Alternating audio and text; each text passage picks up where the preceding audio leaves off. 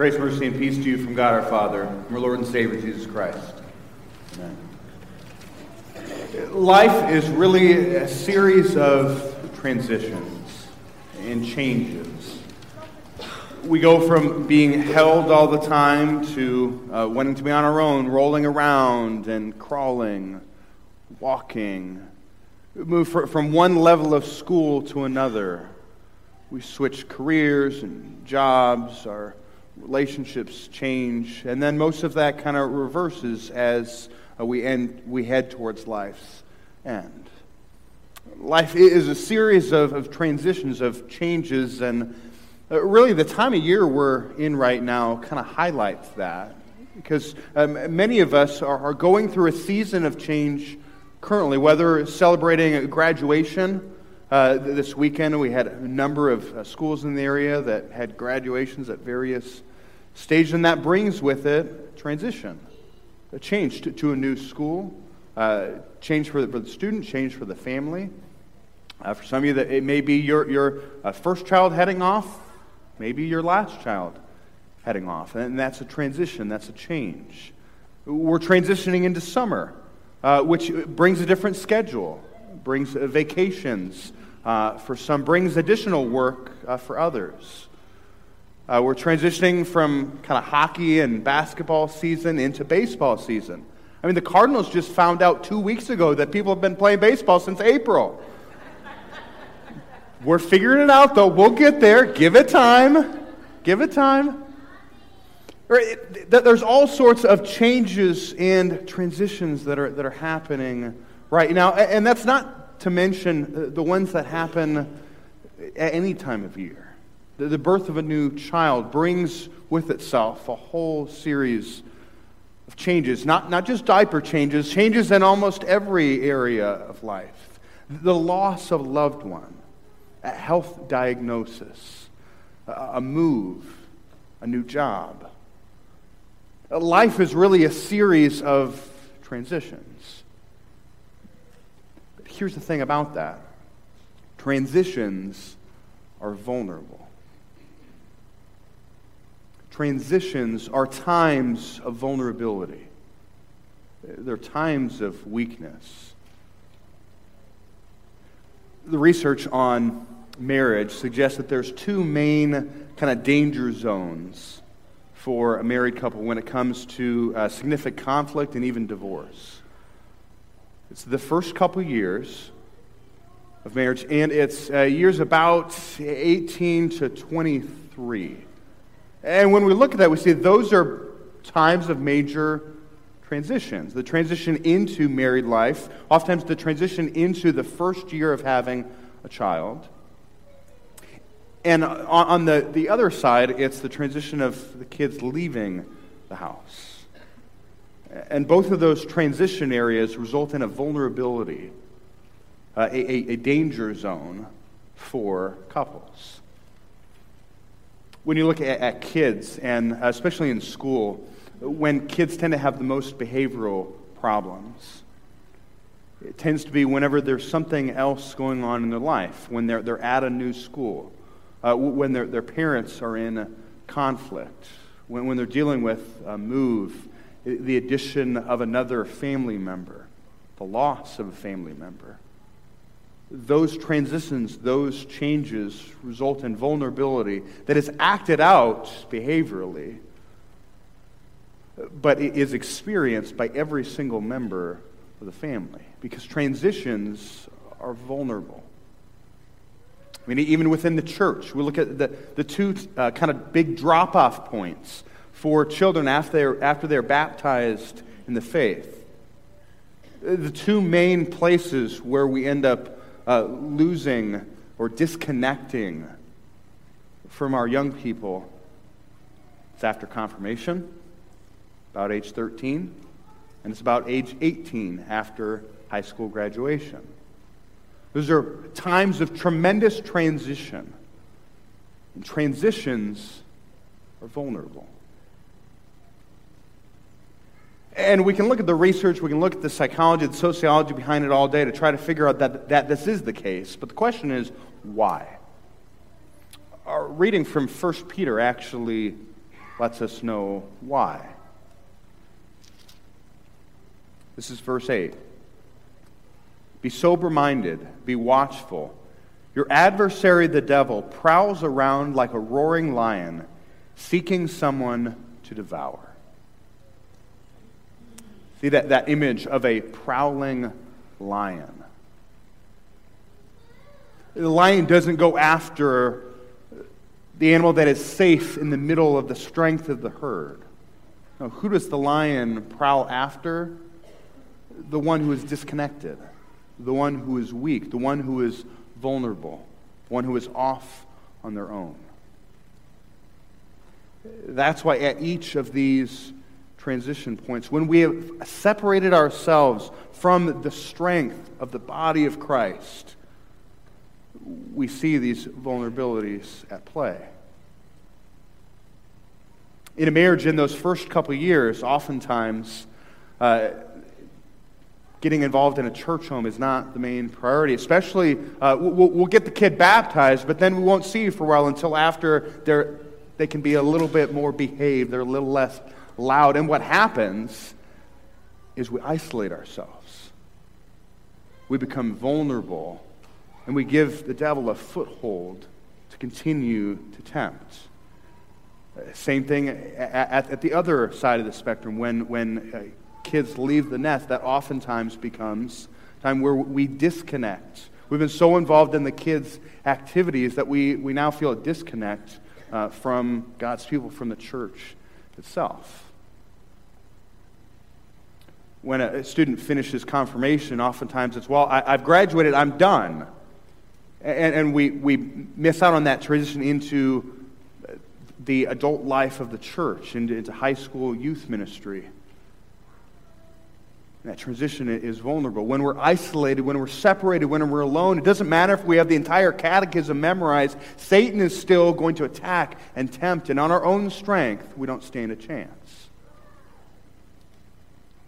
Same thing after high school. We go off to college. Oftentimes, very low on the priority list is I'm going to find a church home to get plugged into. And yet when we're isolated, when we're separated, when we're alone, that is when Satan does his most dangerous work. See, it's in these times of transition where we're vulnerable, we tend to lean away from the gifts of God. We tend to think, I can do it on my own. I'm doing just fine. I'll get plugged in later. And what happens is later becomes pushed farther and farther back as we become more and more convinced that I'm doing just fine on my own. See, transitions are vulnerable. Not just for the sake of our relationships, not just for the sake of our routines, our habits, our behavior, but for the sake of our faith. And so if transitions are vulnerable, if they're this danger area, if change is bad, the solution should be, well, let's just not change anything. Right? That's a good Lutheran answer. Let's change nothing.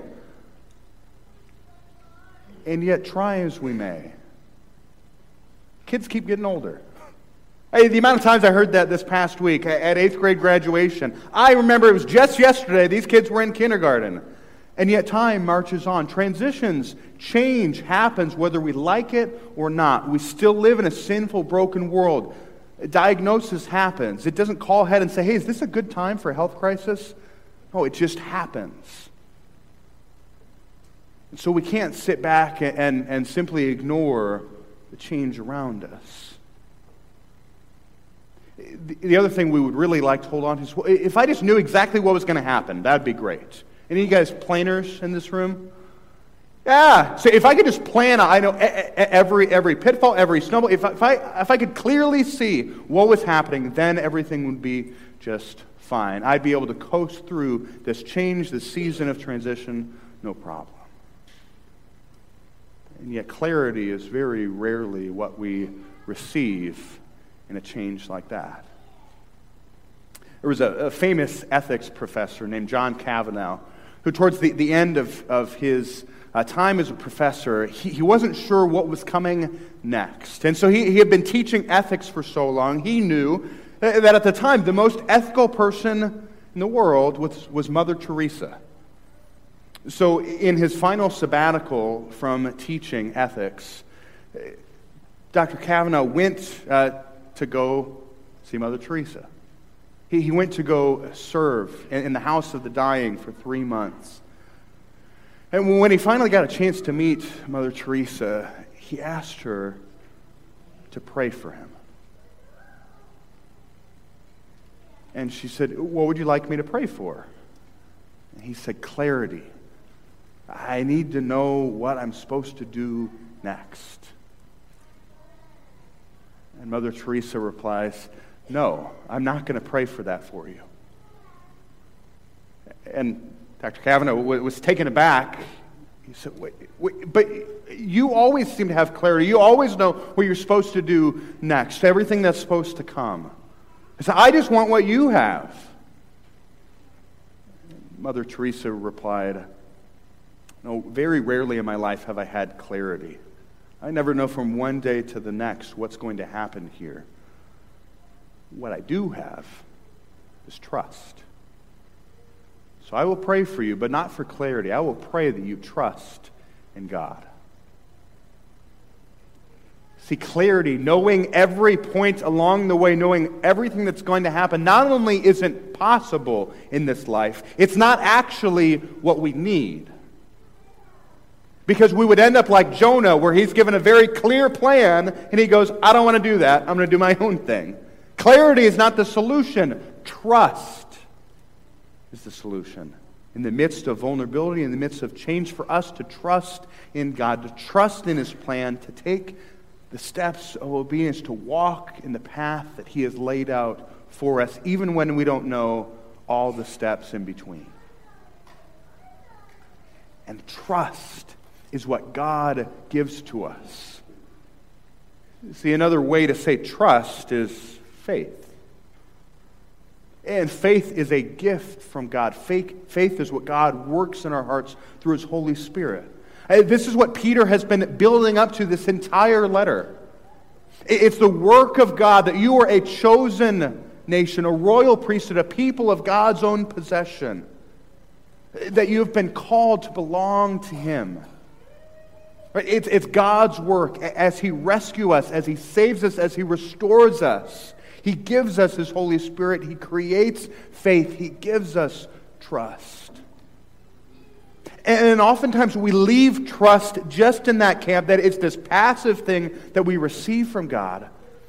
And it absolutely is that. I mean, that's the essential nature of faith.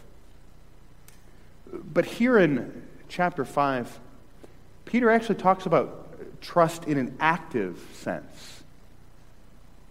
Previously, throughout the book and throughout the epistles, most of the verbs in the epistles, God is the one doing the action. God calls, God saves, God sanctifies. But notice here in 1 Peter 5, the verbs are done by us.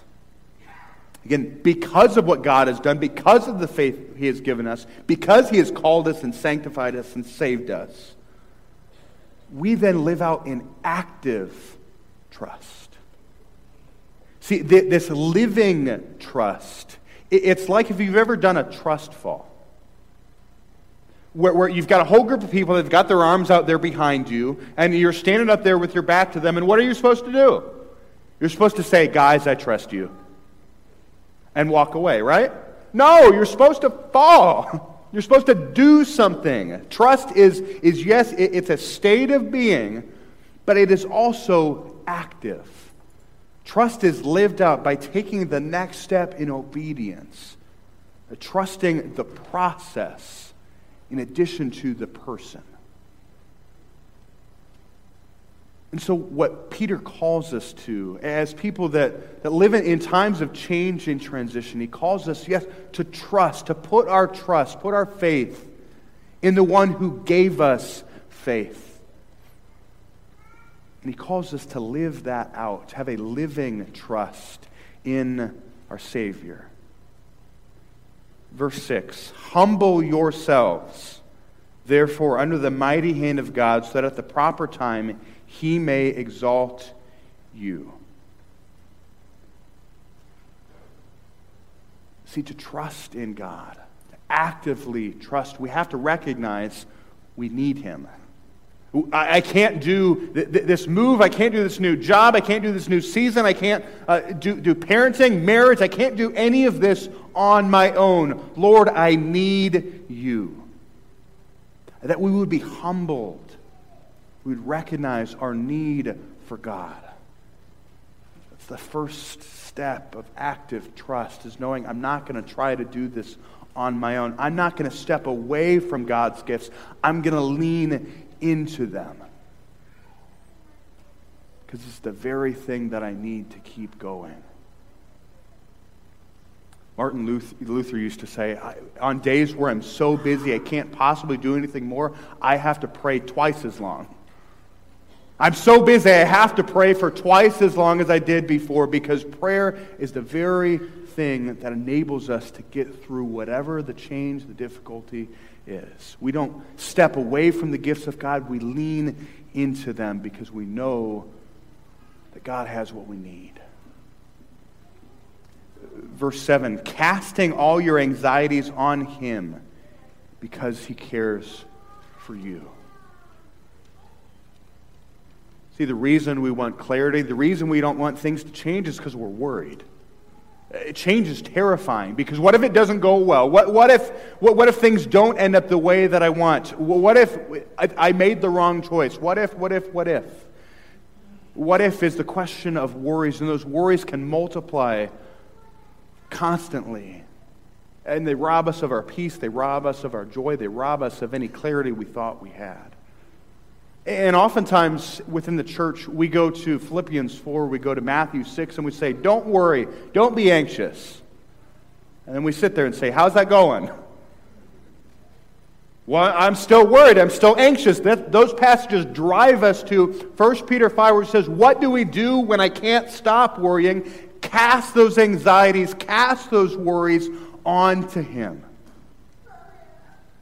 We are not meant to hold them. We are not meant to figure it all out. We're meant to simply say, Lord, I'm worried about this. Lord, this is the thing that I fear in this change. This is what I'm worried about. And not just to bring it to our Heavenly Father in prayer, but to bring it to His people. See, here's verse 9. Resist the devil, stand firm in your faith, knowing that the same kinds of suffering are being experienced by your brotherhood throughout the world. Peter doesn't point out that others are suffering simply so that we feel bad for them too. But Peter points out that we may be united, that we may share in the burdens of others. When we're worried, when we're anxious, when we're going through a time of change, of vulnerability, we're not meant to walk through it alone. To trust in God in the midst of change is to trust in His church, in His people. It's to trust your spouse, to let them know what you're worried about. It's to trust your friends, to say, hey, things are not going perfectly great. It's to be okay walking in the church without a smile, because that's how you actually feel. To trust in God is to trust His people with your burdens, that we may pray for one another, that we may carry them with one another, that we may walk through life not pretending things are okay, but recognizing that we serve a God who is with us every step of the way, that we can trust Him. That yes, His people may let you down. They will. We will.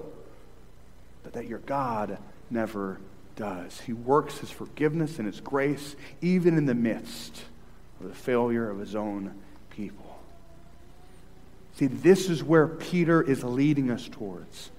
Is that, yes, trust involves humbling ourselves, coming before God, casting our anxieties on Him, trusting His people, walking through life together.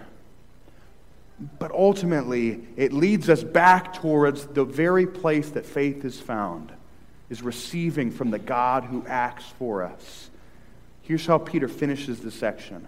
After you have suffered a little while, the God of all grace, who has called you to His eternal glory in Christ, will Himself restore, confirm, strengthen and establish you.